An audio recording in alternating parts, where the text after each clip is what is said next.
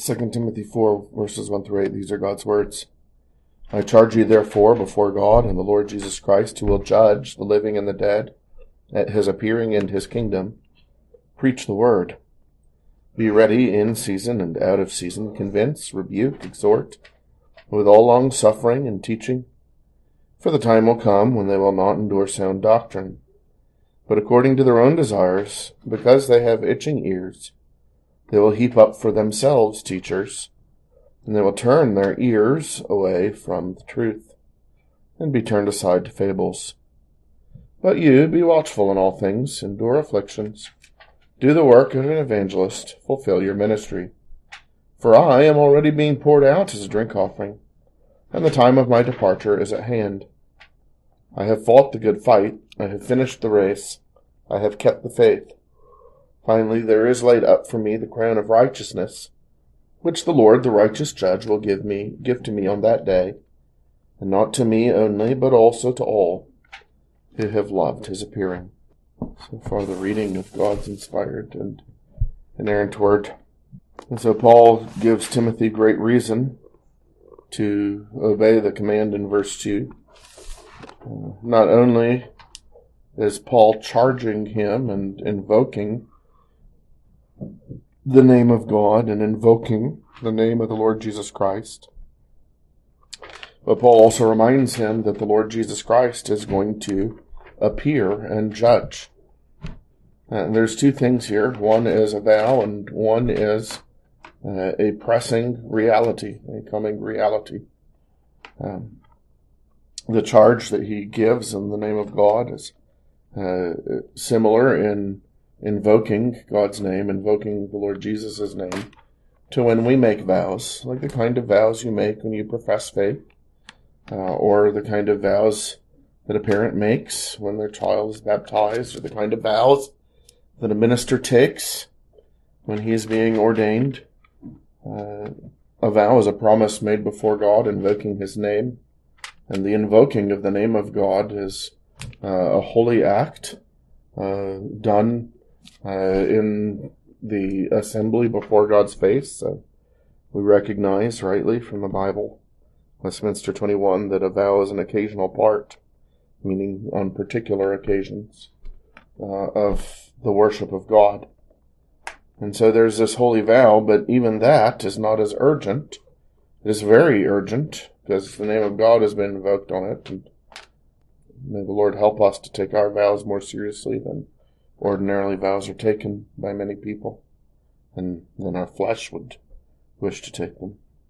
That's very serious, but it's even more serious that when the Lord Jesus appears, he is going to, first of all, the Lord Jesus will appear, and that when he appears, he will judge the living and the dead. That Christian theology, the truth about the Lord Jesus Christ isn't just some abstract thing that exists only in the realm of ideas, and is not something that we experience.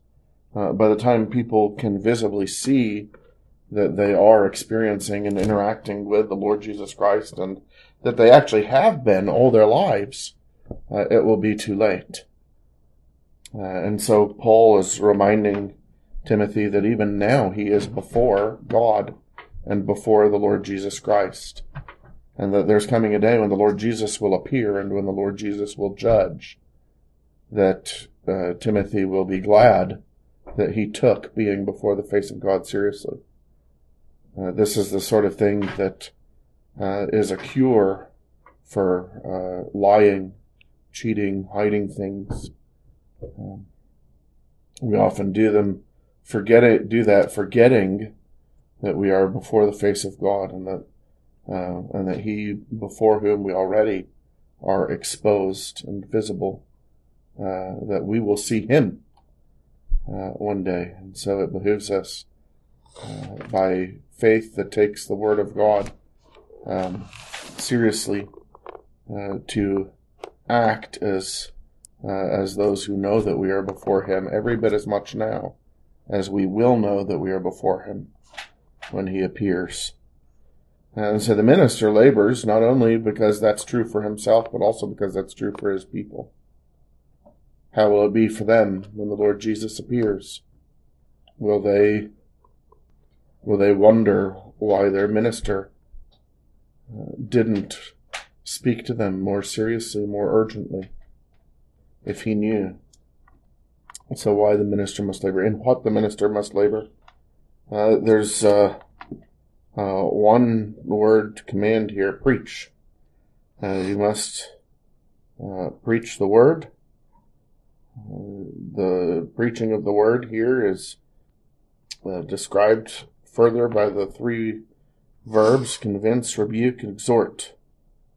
Convince means to make a hearer fully aware of his sin. Rebuke means to denounce sharply the sin of which he has been made aware. And exhort means to comfort, counsel, admonish, whatever is necessary to help someone turn from their sin. And so the preaching of the word here, the preaching of Christ here, really focuses on being sanctified through faith in Christ, resting in Christ, by whom we may turn from sin unto God. No wonder then when he says preach the word, he tells them to be ready in and out of season, in season and out of season. And people will not think that it's the season for this kind of preaching, and yet when people consider such public preaching to be out of season, Timothy must still do it anyway, because with God there's no in season and out of season. That's a human thing. God is the one who called him to preach the word. God is the one before whose face he is. And so for us, the same thing with every part of righteousness. Yes, there are things that are wise to do.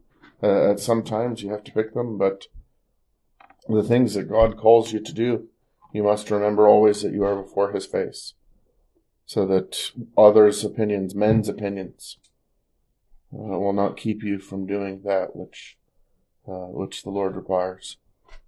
And that's what a minister must do. And so what must we do? Well, we must be willing to have our sin told us, to be made aware of it. We must be willing to be wounded, as it were, to have our sin sharply denounced.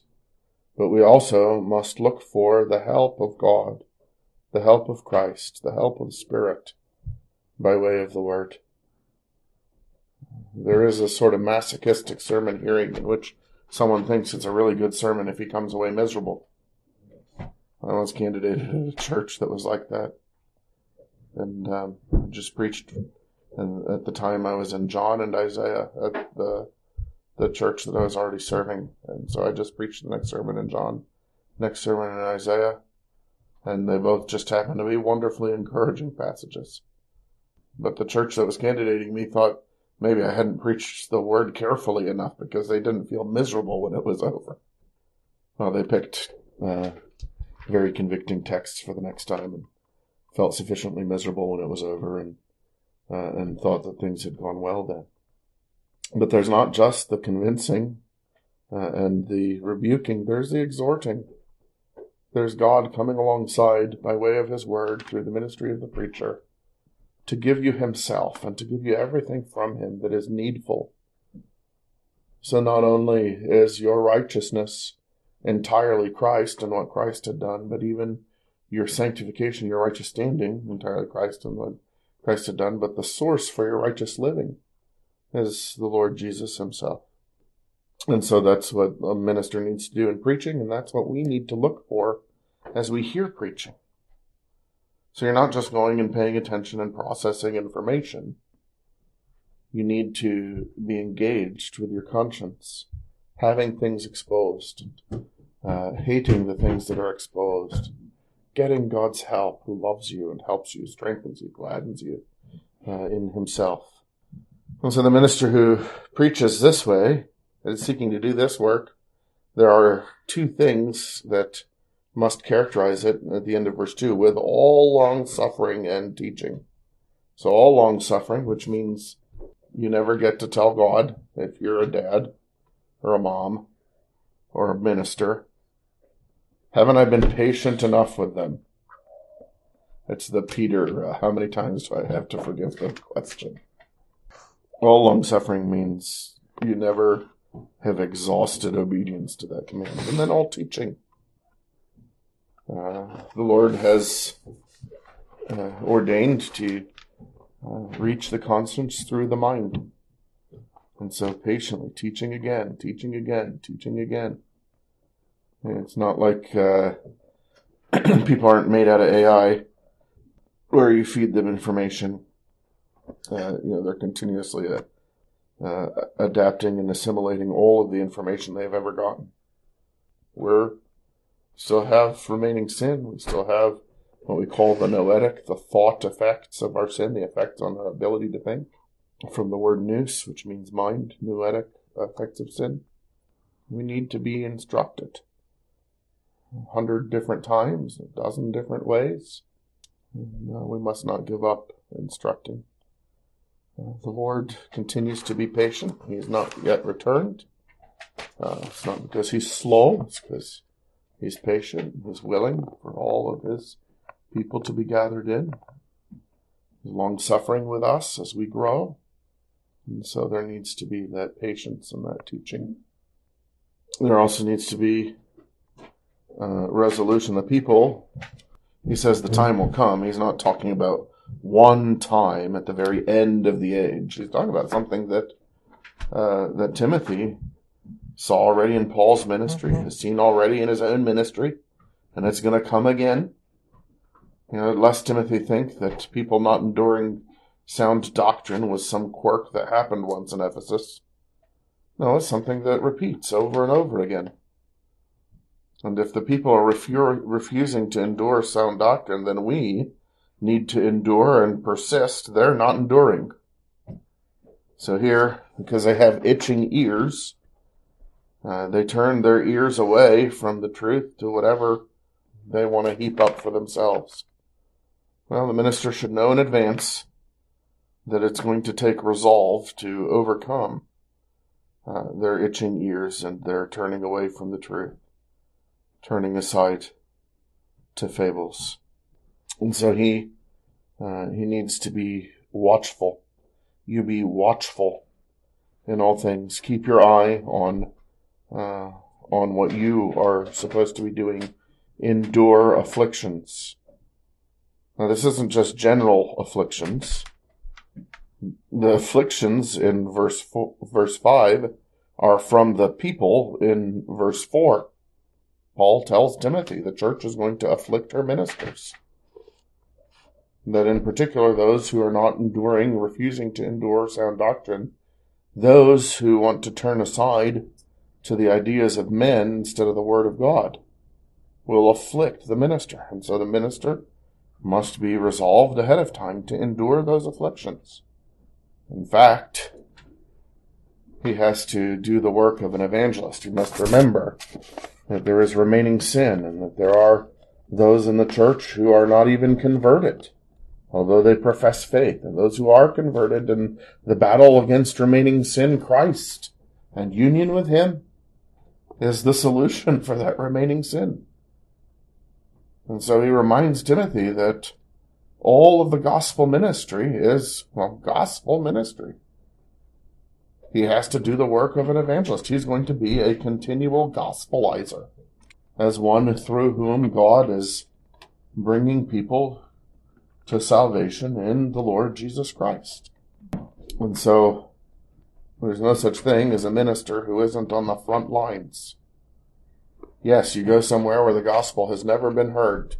You have to do the work of an evangelist. But you minister in a church that's 200 years old and subscribes to the Westminster Confession, you still have to do the work of an evangelist. And for you, when you are interacting with the Lord, when you are trying to apply the Bible to your life, live by faith in Christ, live out of the fellowship that you have with him and union with him, the Holy Spirit applying his life to you through his word, you are doing the work of an evangelist on yourself. And when we edify one another, when we build one another up and have Christian fellowship, we're going to have to be doing the work of an evangelist.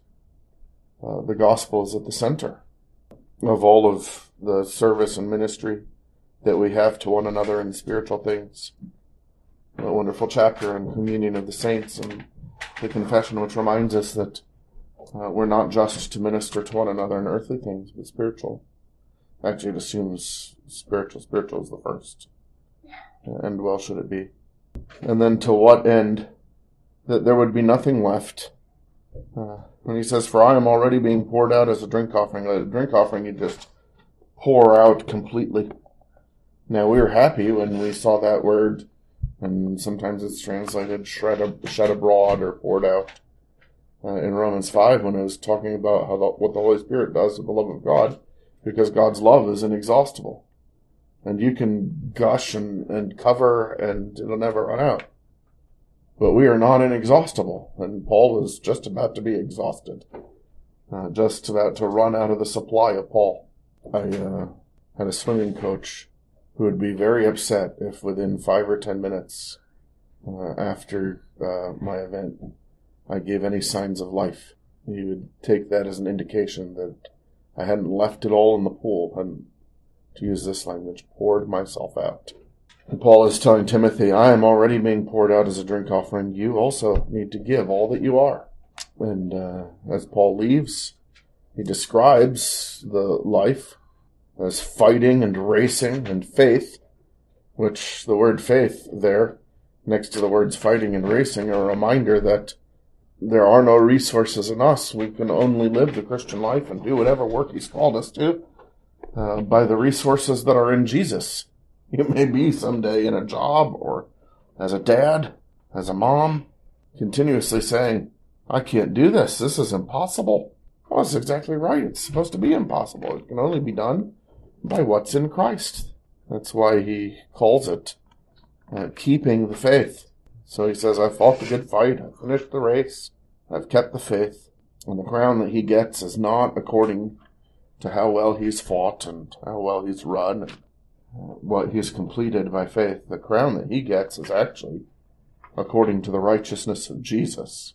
And so what's laid up for him is not some pension, some retirement fund, or some reward that is according to his service. What's laid up for him is a reward that is according to Christ, the crown of righteousness, which the Lord, the righteous judge, will give to him.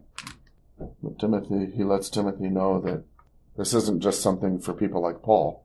This is actually for every single Christian who has taken into account what Paul reminded him of in verse 1, that the Lord Jesus is going to appear, and he's going to appear as a judge. But for us who love him, he's going to appear as our joy. He's going to appear as our inheritance. He is going to appear as our righteousness. He's going to appear as our reward. And we live like those who know we're before him.